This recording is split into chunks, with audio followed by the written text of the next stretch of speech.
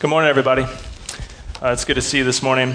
Turn, if you will, please, to the book of Ephesians, chapter 1, where we've been for the past couple months, and we'll continue to do in chapter 1, and continue to be in chapter 1 today and next week before we have our Advent series. As you turn to Ephesians chapter 1, let me pray for our time together in God's Word. Father God in heaven, Lord, I thank you for this morning.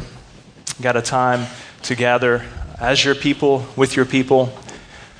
Got a time to gather under the proclamation of the good news, the gospel, your truth. God, as we have sung of your goodness, singing these truths back to you in praise, singing these truths over one another as we worship. God, I pray that as we continue in worshiping through the reading and proclamation of your scriptures, God, that you would open our minds to understand, open our hearts to receive your gospel. God, that you would transform us by your Spirit. God, that you would grow us to be more and more in the image and likeness of your Son, Jesus, for your glory and our joy, and that this good news may advance to the nations. We thank you in Christ's name. Amen.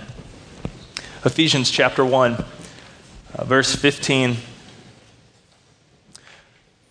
For this reason, because I have heard of your faith in the Lord Jesus and your love toward all the saints, I do not cease to give thanks for you, remembering you in my prayers, that the God of our Lord Jesus Christ, the Father of glory, may give you a spirit of wisdom and of revelation and the knowledge of him, having the eyes of your hearts enlightened, that you may know what is the hope to which he has called you, what are the riches of his glorious inheritance in the saints, and what is the immeasurable greatness of his power toward us who believe, according to the working of his great might. This is God's word. Friends, God's Holy Spirit dwells in you and with you, guiding you into a deeper relationship with him and each other, bringing great joy to us in this life and the next. And this is good news for us. When I was a kid, I liked these Choose Your Own Adventure books. Are you guys familiar with these books? They were great. They were like, small little books that you would, adventure or mystery books. And as you would read, you would get to the end of a little section and it would say, all right, now do you want to go through the door or do you want to run down the hallway? And depending on what you would choose, if you want to run through the door, turn to page 72. And if you want to go down the hallway, turn to page 93. And it was just a fun little adventure for a kid to read a book and say, all right, you're trying to solve this mystery. And as you choose, you would choose your own adventure, so to speak. It would turn you to different parts of the book and every outcome was different. And often I would find myself wanting to see what would happen if I chose the other things. So I really want to walk down the hall, but I'm going to see what happens just if I turn the page to 72. What would have happened had I gone through the door, right? To try to make unwise decisions on behalf of the character of the book just for fun, right? It was no big deal because it was a book. In fact, I bought one of those at a book fair at this very school when I was in 4th grade. And I still read it. I'm just kidding. But see, it was no big deal because it was a book, so you can kind of make foolish, unwise decisions in this little fictional book as a kid. It was a lot of fun. But in day-to-day life, we're faced with decisions that we have to make, and we always want to choose the wise decision, right? We don't want to just live lives of foolishness and lack of wisdom. And our lives are constantly faced with decisions we have to make. Some of these decisions are big, like what house will we move to? What city will I pursue a career? What spouse will I pursue? What kind of family will we raise? Those are big decisions that we have to make. But we have day-to-day decisions too that aren't as big of a deal. Like today, do I want to go play frisbee or soccer, or do I want to go kayaking or fishing? Or both. Some of these decisions are big. Some of them are small. But the beauty of the gospel is that as God saves us and redeems us and is transforming us into his people, he gives us wisdom, not only for the big decisions, but also for the small ones. So therefore, we're not paralyzed by indecision or paralyzed by fear of making a bad decision. God promises his Holy Spirit to us to guide us in all wisdom. Now, as we've seen in the book of Ephesians over the past several weeks, we see that Paul is reminding this first century church in the city of Ephesus, a city about the size of modern-day Augusta, and very rich in commerce and spirituality and had great traditions there, but mainly pagan traditions. And Paul is writing to this Christian church in Ephesus, reminding them of their identity in Christ.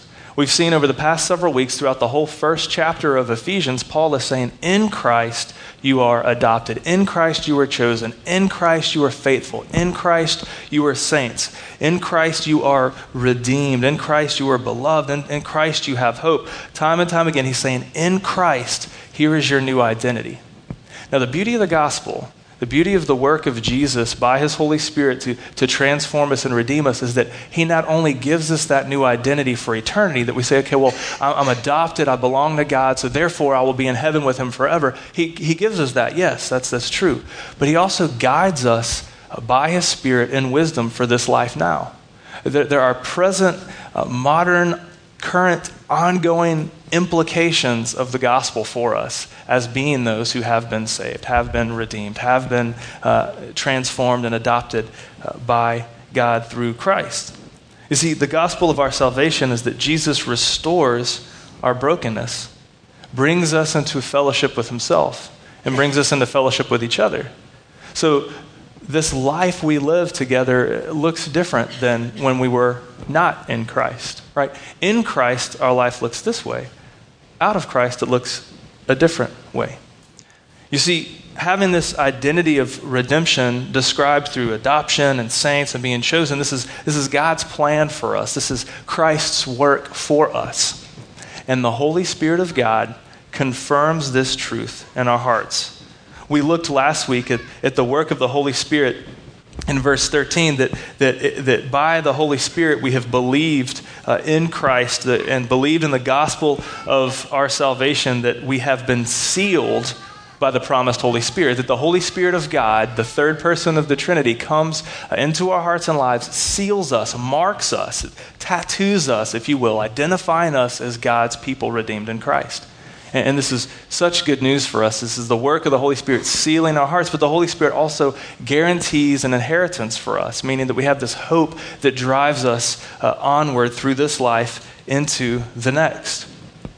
But we see in today's passage, Paul continues to describe the work of the Holy Spirit, not only sealing us and sealing our hearts and guaranteeing for us an inheritance, he also does a work, an ongoing work within us that Paul calls a spirit of wisdom. A spirit of wisdom guiding us through this life. And this is the good news, is that God the Father gives us his Holy Spirit, who enlightens our hearts to know Jesus Christ. And this wisdom is expressed through, Paul says here, is expressed through knowledge and revelation, faith and love, and hope and power. So we're going to look at those things over the next few minutes. We're going to look at knowledge and revelation, faith and love, and hope and power.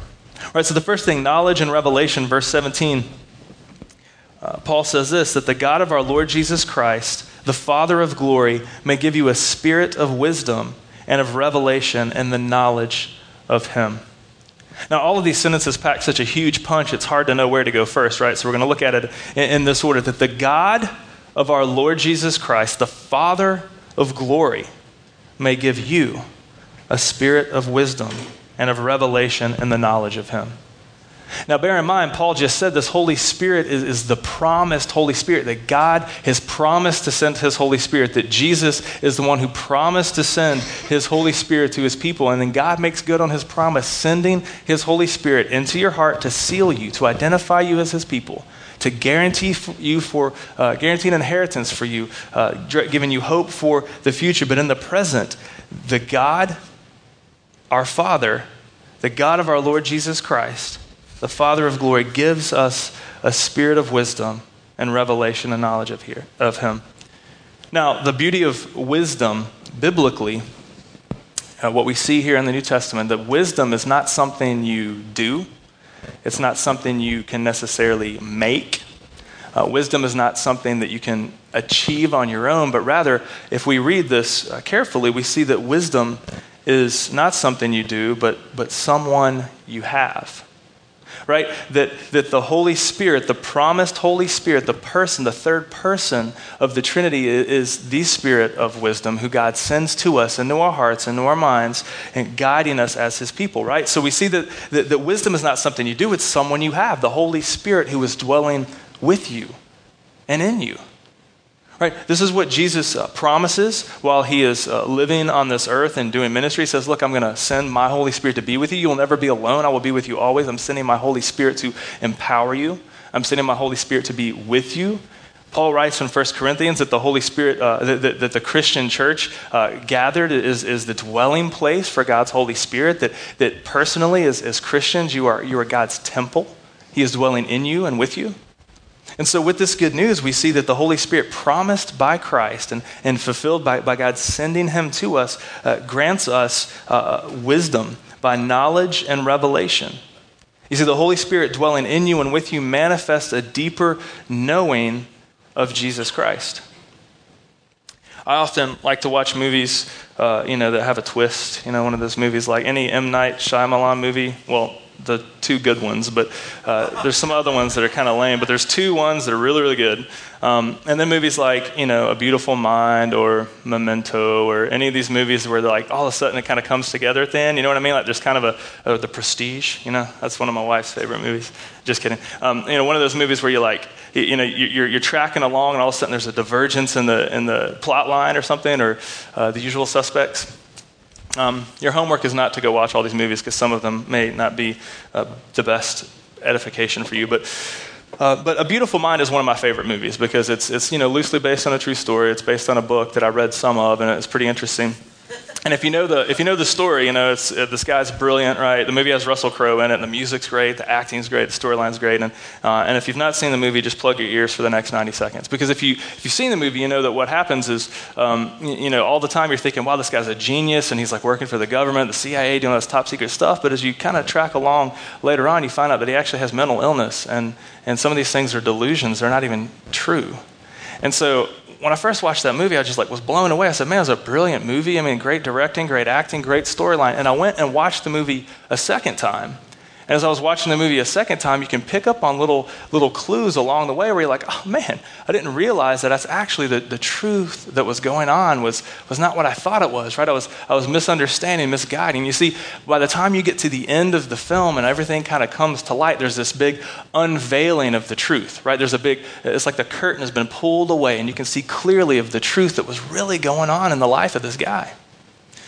In the same way, that's what revelation is. It is an unveiling of the truth. It is, you think something's going on. It's the revealing of a mystery, so to speak. It's not, revelation biblically is not meant to be a trick or a game where God is trying to have you go through some maze and try to figure out clues like a choose your own adventure book. It's not trying to trick you or make it difficult for you, but rather in Christ, God is revealing himself fully to us, that he is pulling back the curtain that's blinding our eyes, or maybe the brokenness that mars our view. Right? Like if you have glasses, and my sweet daughter does this sometimes just because she knows it drives me crazy. Like if I'm wrestling with them and I'm wearing my glasses, she'll sometimes lick her finger and just put a streak on my lens. And I'm like, really?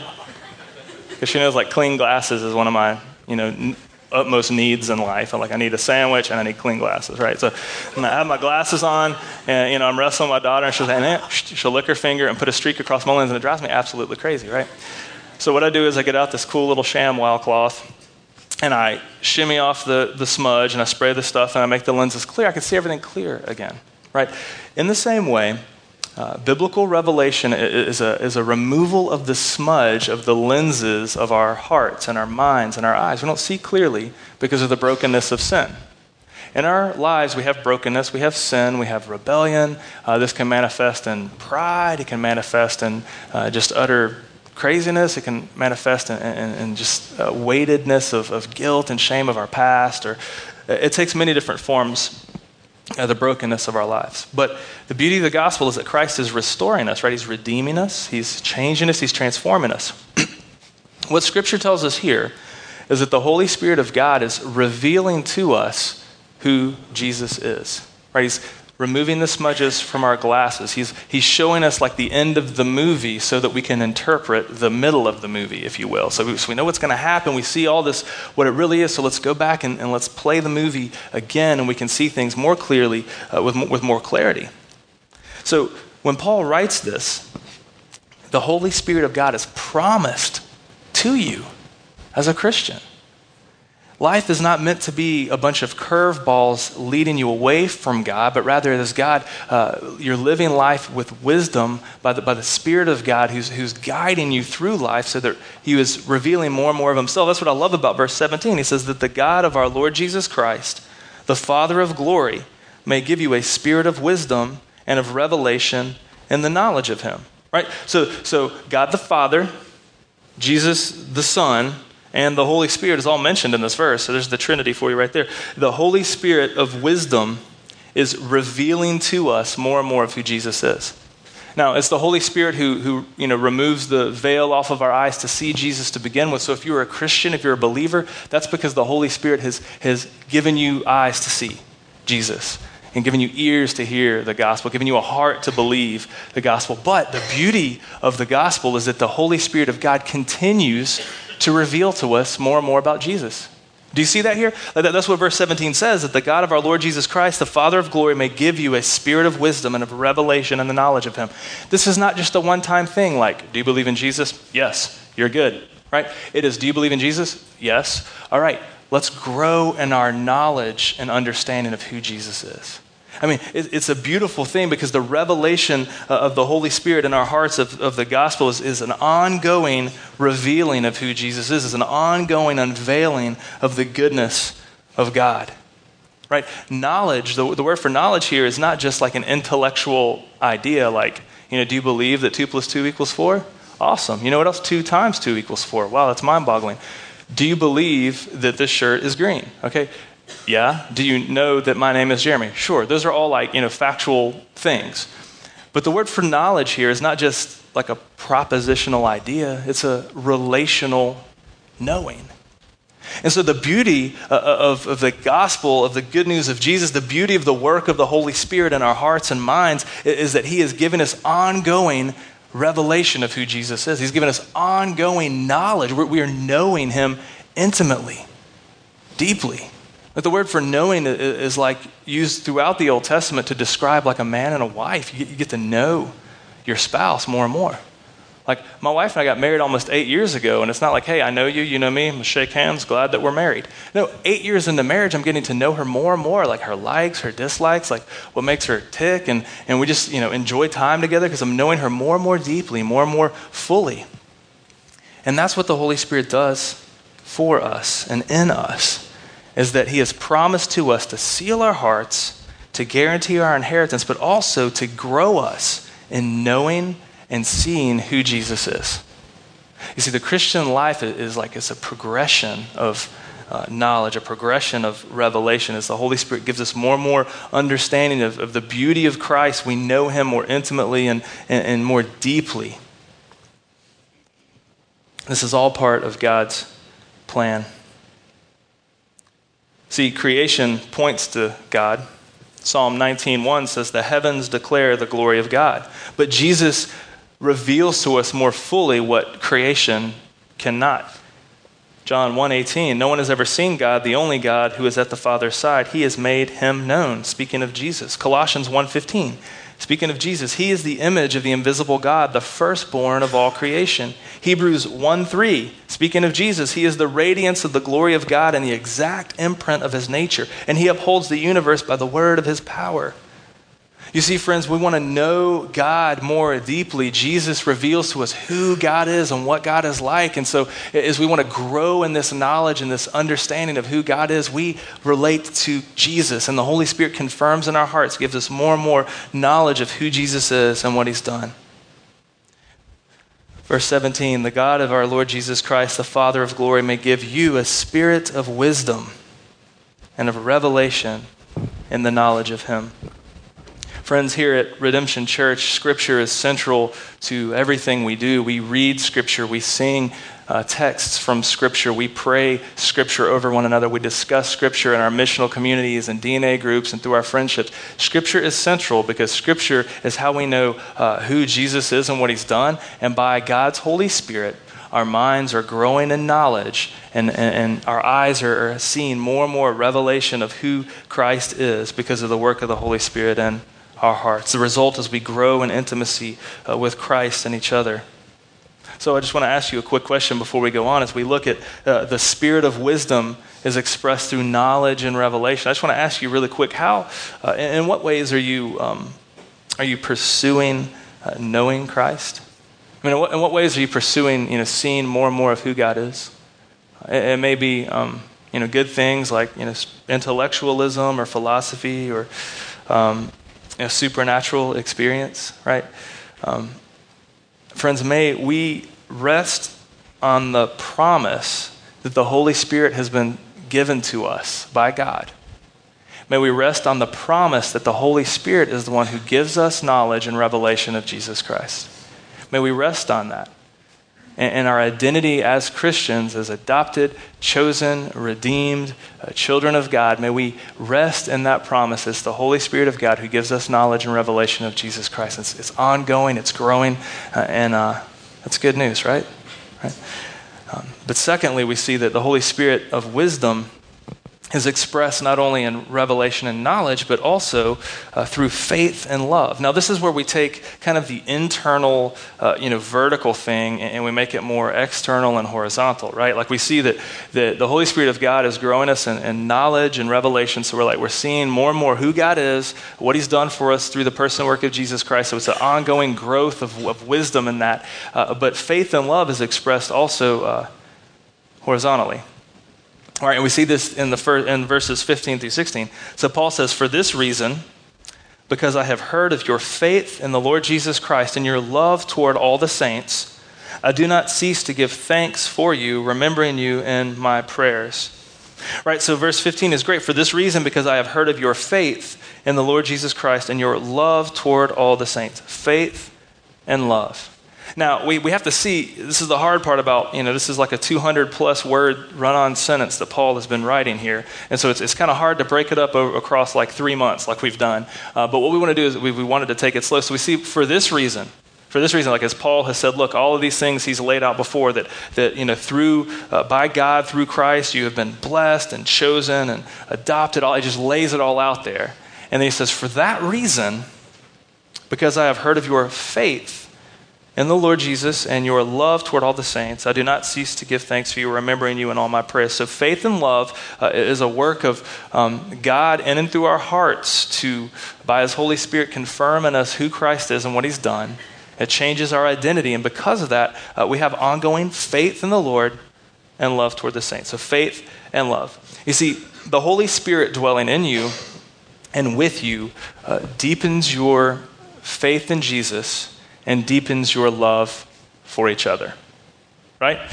We look at Scripture, we say, all right, a spirit of wisdom means knowledge and revelation. We all want to know God more. We all want to see a clear picture of who God is. And sometimes we look over here at intellectualism or philosophy or a spiritual experience in the mountains or whatever. But the Holy Spirit's the one who opens our hearts to see more and more of who Jesus is. So that's more growing in knowledge, growing in revelation. But also the Holy Spirit of wisdom gives us a deeper faith in Christ and love for his people. You see, faith means belief. It means trust. Faith is not a one-time propositional statement or an intellectual assent. Faith is an ongoing relational trust in someone. So as Christians, we are growing in our ongoing relational trust in Christ. When I was a kid, I first started to understand the gospel a little bit when I was 8 years old. I was in Round Pond Presbyterian Church in Franklin, Kentucky. There was like 40 people there. It was a little farming community church where my uncle was the pastor. And during a communion service, as he's explaining the nature of sin and what Jesus had done by his broken body and shed blood, it kind of started to make sense just a little bit. And in that moment, I said, I want to be a Christian. I want to follow Jesus all of my life. And so through counseling and prayer, my family, I became a Christian, so to speak. And at age 8, I was baptized in Sulphur Fork Creek in Franklin, Kentucky, splashed down, came back up, and the first thing I did was write that date in my Bible, in the cover of my Bible, because I wanted to have in my Bible the date that I became a Christian. Now, that's not a bad thing. I still have that Bible. I still know the date, right? It was in the summer. I remember it very, very clearly. It's a great time to celebrate what God had done in my life. But for the longest time, anytime somebody would say, well, how do you know that you're a Christian? I'd say, well, let me turn to the cover of my Bible. And I became a Christian in 1986, right? And June 29th. That's how I know I'm a Christian, because I prayed that prayer June 29th, 1986. And then I got baptized July 13th, 1986. That's how I know I'm a Christian. Now, that's all well and good as a kid, and I was young in my faith and kind of was clinging to that moment, which is good. It's good to celebrate that. I remember it every time it passes, every year. But I began to grow in my understanding that my faith is not resting on what I did or what was necessarily, what I prayed or what I got baptized. It's good to remember those things. But I began to understand that faith is not just a one-time event. Faith is an ongoing relational trust in a person. And so as I grew in my understanding, as the Holy Spirit was giving me more knowledge and revelation of who Christ is and what he's done, I began to see that, look, faith is not just resting in something I did. Actually, faith is resting in the person who saved me, Jesus. And so the inside cover of my Bible, sure, it's important, but it's the rest of the Bible that's actually really important, right? And so, friends, faith and belief is ongoing relational trust that Jesus has indeed defeated Satan, sin, and death on your behalf. It's ongoing relational trust that Jesus is enough to deal with the sins of your past. Jesus is enough to deal with the struggles of your present. We walk in here as broken people. We walk in here with baggage maybe from our past. We walk in here with struggles in our present. We walk in here, all of us, having issues of sin and idolatry in our hearts. Maybe we are loving some person more than we're loving Jesus. Maybe we are loving material things more than we're loving Jesus. Maybe we're not loving each other well in this room or in our family. Maybe we are carrying the sin and the baggage of addictions or things that have been thrown upon you that are weighing you down. The beauty of the gospel is that we have freedom. We have salvation. That Jesus Christ is the victor. That Jesus Christ has secured the win for you because he is good, because he loves you, because he has adopted you and chosen you. Because of that, God sends his Holy Spirit of wisdom to confirm in our hearts faith in the Lord Jesus, is what Paul says. Ongoing relational trust in Jesus. Now, this faith, although it's personal, it's not individual. See? Wherever you are in your relationship with Christ, it's a personal thing indeed, but it's not individual. God places us amidst other broken people, and he calls it the church, right? We're all here as broken people. I'm a mess, but Jesus saved me and is continuing to save me. You're probably a mess too. Let's hang out. Faith, although it is personal, is not individual. It's expressed in the context of community. That's why Paul writes here, for this reason, because I have heard of your faith in the Lord Jesus and your love toward the saints. I mean, this is what I love about Paul. And is important. Those aren't two sentences. It's and is a connection. Faith and love go together here. Paul is saying your faith in Jesus Christ and your love toward the saints. If you have faith in Jesus Christ, if you are growing in relational trust in Jesus, part of that is trusting that Jesus has placed you in this community with other people, right? So as we relate to one another, when I hang out with you, and even just a couple days ago, I was hanging out with the other elders of this church, and we were talking through some things, and one of the guys just kind of asked me how I was doing with a hurtful thing that happened to me earlier this year, and I was like, man, thank you for checking in.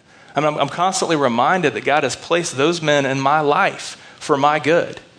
Like part of my faith in Jesus is knowing that Reggie and Jason as co-elders of this church are here not only to guide this church, but also to just minister to me as a fellow brother in Christ, right? And so faith and love go together. Faith in the Lord Jesus and love toward the saints go together because our faith, although it is personal, is not individual. God uses our ongoing relational trust to minister to each other, right? So Paul says your faith in Jesus Christ and your love This is what I love about love. Love is not an abstract feeling, right? Love, I'm a musician. I love songs, right? Some love songs are awesome. Some are horrible. We were at Cracker Barrel yesterday. That's not where you want to go. I mean, you want to go there to eat good food, but don't listen to love songs on the Cracker Barrel radio, man. There was some song, I shouldn't offend anybody, never mind. There's some country song right now that I was like, that's just not a good love song, right? They were playing the song, but I'm not going to tell you what it is because it might offend some, because it's probably, I don't even like country music. I'm sorry. I'm trying. I'm like the king of audio anachronism. Like, we were driving through the Appalachian Mountains and I'm listening to like British techno. It just doesn't fit, right? When you're in the Appalachian Mountains, you should listen to, sorry. But love is not an abstract feeling. Like in our cultural context today, we've kind of made love to be this thing like, I love you. Well, why do you love me? Because I just feel good around you. Okay, I love you because of what I get from you, or I love you because I love this feeling or this experience. But biblically, love is based on a covenant commitment to someone. Right? The biblical word for love is not just feeling or what I get out of this relationship, but it's based on a commitment saying, look, I know that God has put me and you together, so I am loving you because I'm committed to you, and that's based on my faith in Jesus. I mean, this is expressed throughout the Old Testament time and time again. God's people were in covenant with God because God said, look, I love you guys. Even though you're a mess, I am committed out of my holiness, my goodness, out of my steadfast love, I'm going to pursue you as a father, and your wayward children, I'm going to pursue you to the death of my own son because I love you. Right? God is pursuing his wayward bride, is the imagery we see throughout Scripture, and his wayward children. In the same way, as God has his covenant love to his people, we have covenant love in marriage relationship, right? We are committed. If you are married, you know that your relationship it cannot be based on your feelings alone toward that other person. If it is, you just can't go into that. Single people, do not look for, single guys, do not look for some woman to be like the perfect woman so that you can marry her and just feel good all the time. If you go into a relationship like that and that's all you got, it's just not going to work out that well. Ladies, do not look for some dude to be your hero all the time because he's probably going to fail. I know he will. He's a dude, right? Covenant relationship is based on the promises of God and the work of Christ. And that's so good. It's freeing in marriage to know that this is a marriage tangent here. When I look at my wife, our relationship is based on the work of Christ for us. Do I feel good around her? Yeah, I love her. She's gorgeous and we have fun together. But it's deeper than that. It's more than that. There's a covenant relationship that's based not only on us together, but Christ has secured that for us. In the same way, love toward other Christians is based on the person and work of Jesus. So look to your left and to your right. Look behind you. Look in front of you. Every person in this room, if you are a believer, if you are a Christian, if Jesus has saved you and redeemed you, if you are a chosen child of God, you belong here. We belong together. We have a relationship that's based on his covenant goodness toward us. That's why I can look you in the eye and say, I love you. I love you. I love you guys a lot. You're my family. God has brought you guys together, brought me into your life, brought you into my life for my good, for your good, to show off how good he is. And Paul says here that our faith in the Lord Jesus and our love toward the saints, that means other Christians, it goes together. So if you are growing in your faith, you are growing in relationship with other people. And if you're not growing in relationship with other people, well, the issue is not other people, the issue is probably your faith, right? It is. Because the gospel of reconciliation and the gospel of acceptance in Christ, the gospel of forgiveness, all happens because of who Jesus is, but we express that to each other in the context of community. Praise the Lord. And it's based on the work of Jesus because it can't be based on our work because it just would all fall apart and be messy, and it's just what happens. Because love is an expression of the community that God exists in Trinity. There's God the Father, Jesus the Son, God the Holy Spirit. They all exist in community, and we together as Christians reflect that back to God and to each other. 1 John 1:3 says this, that which we have seen and we proclaim to you also, that which we have seen and heard, we proclaim also to you, so that you too may have fellowship with us. And indeed our fellowship is with the Father and with the Son, Jesus Christ. And we are writing these things that our joy may be complete. This is the message we have heard from him and proclaimed to you, that God is light, and in him there's no darkness at all.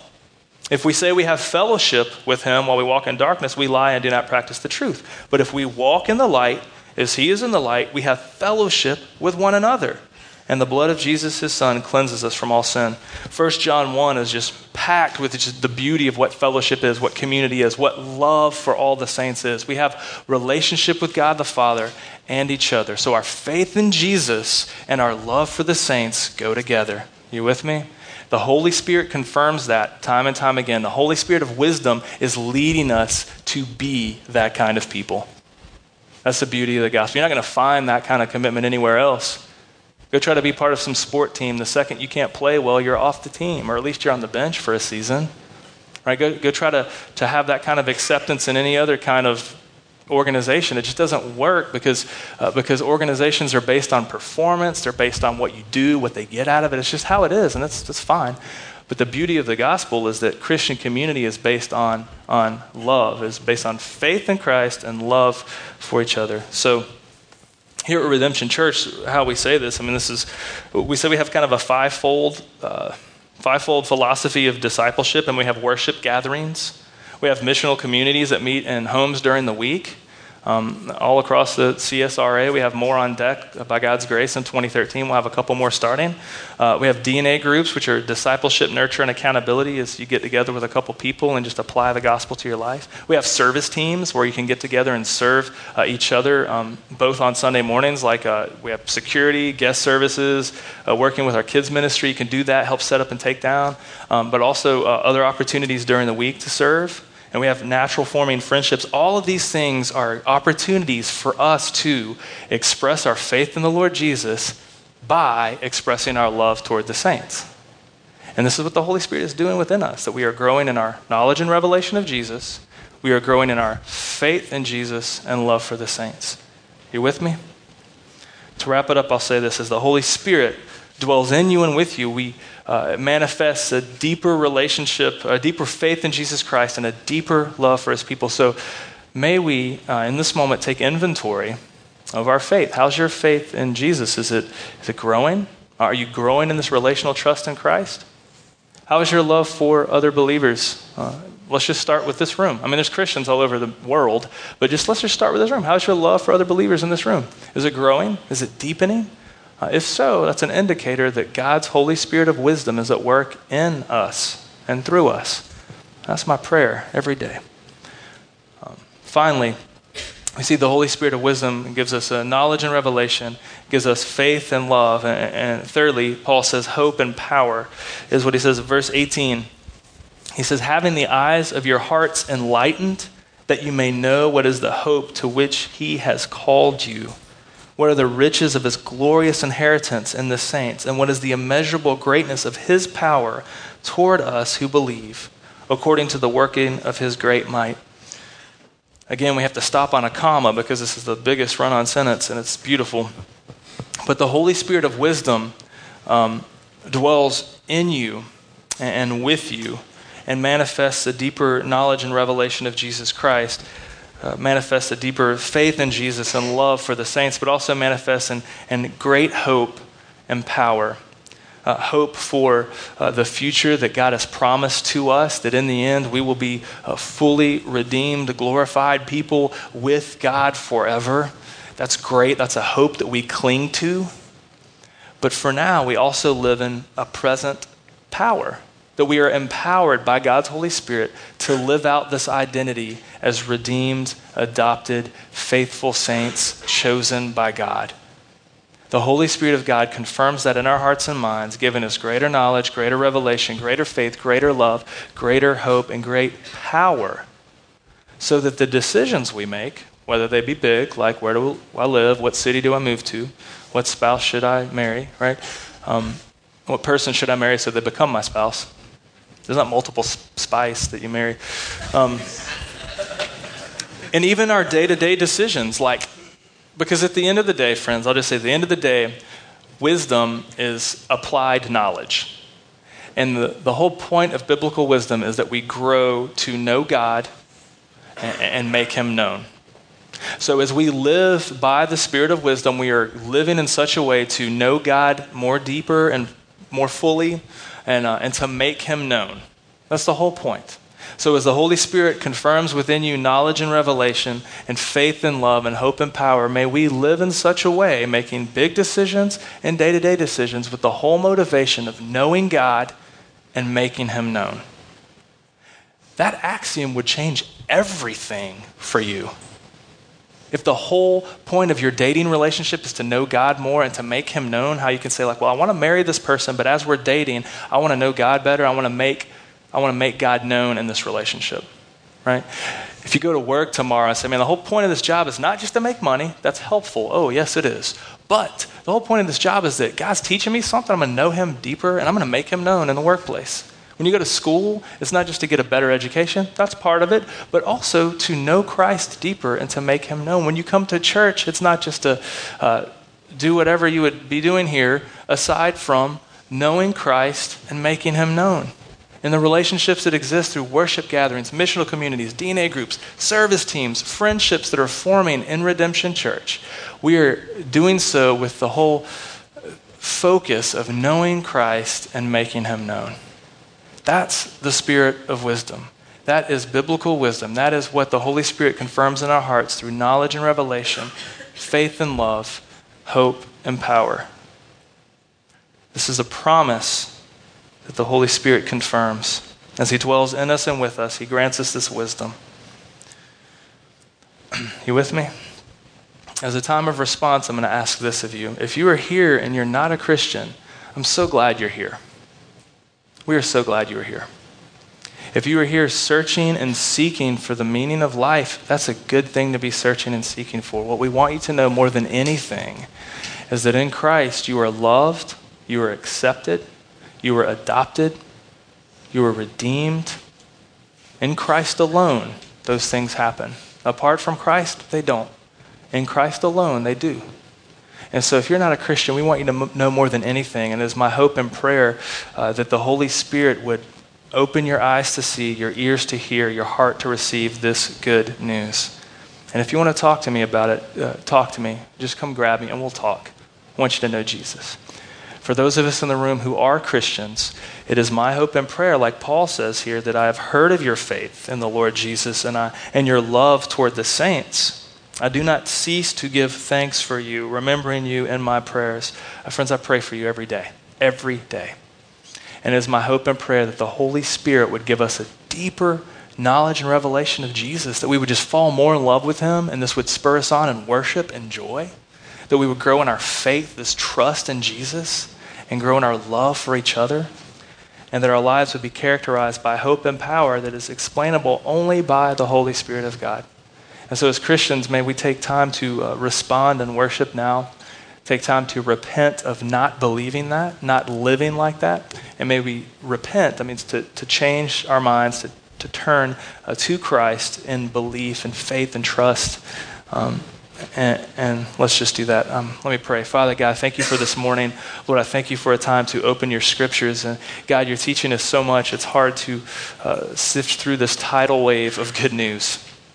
But Lord, I thank you for a time that we could hear your word. And God, I pray that by your Holy Spirit, Lord, we know your Holy Spirit seals our hearts, that you have marked us and have identified us to be your children. So God, I thank you that that work continues by your Holy Spirit, through your Holy Spirit, in giving us a spirit of wisdom, that we would, in wisdom, by your Spirit, know you more and deeper, and that we would love each other well as we grow in trust and faith in you, and that we would experience hope and power together as your people. Lord, I thank you for my brothers and sisters in this room. God, for those of us who are Christians, Lord, I pray that you would just ignite in us a passion for your glory, for your name, and that we would experience such joy in the process, and that you would spur us on to know you and to make you known.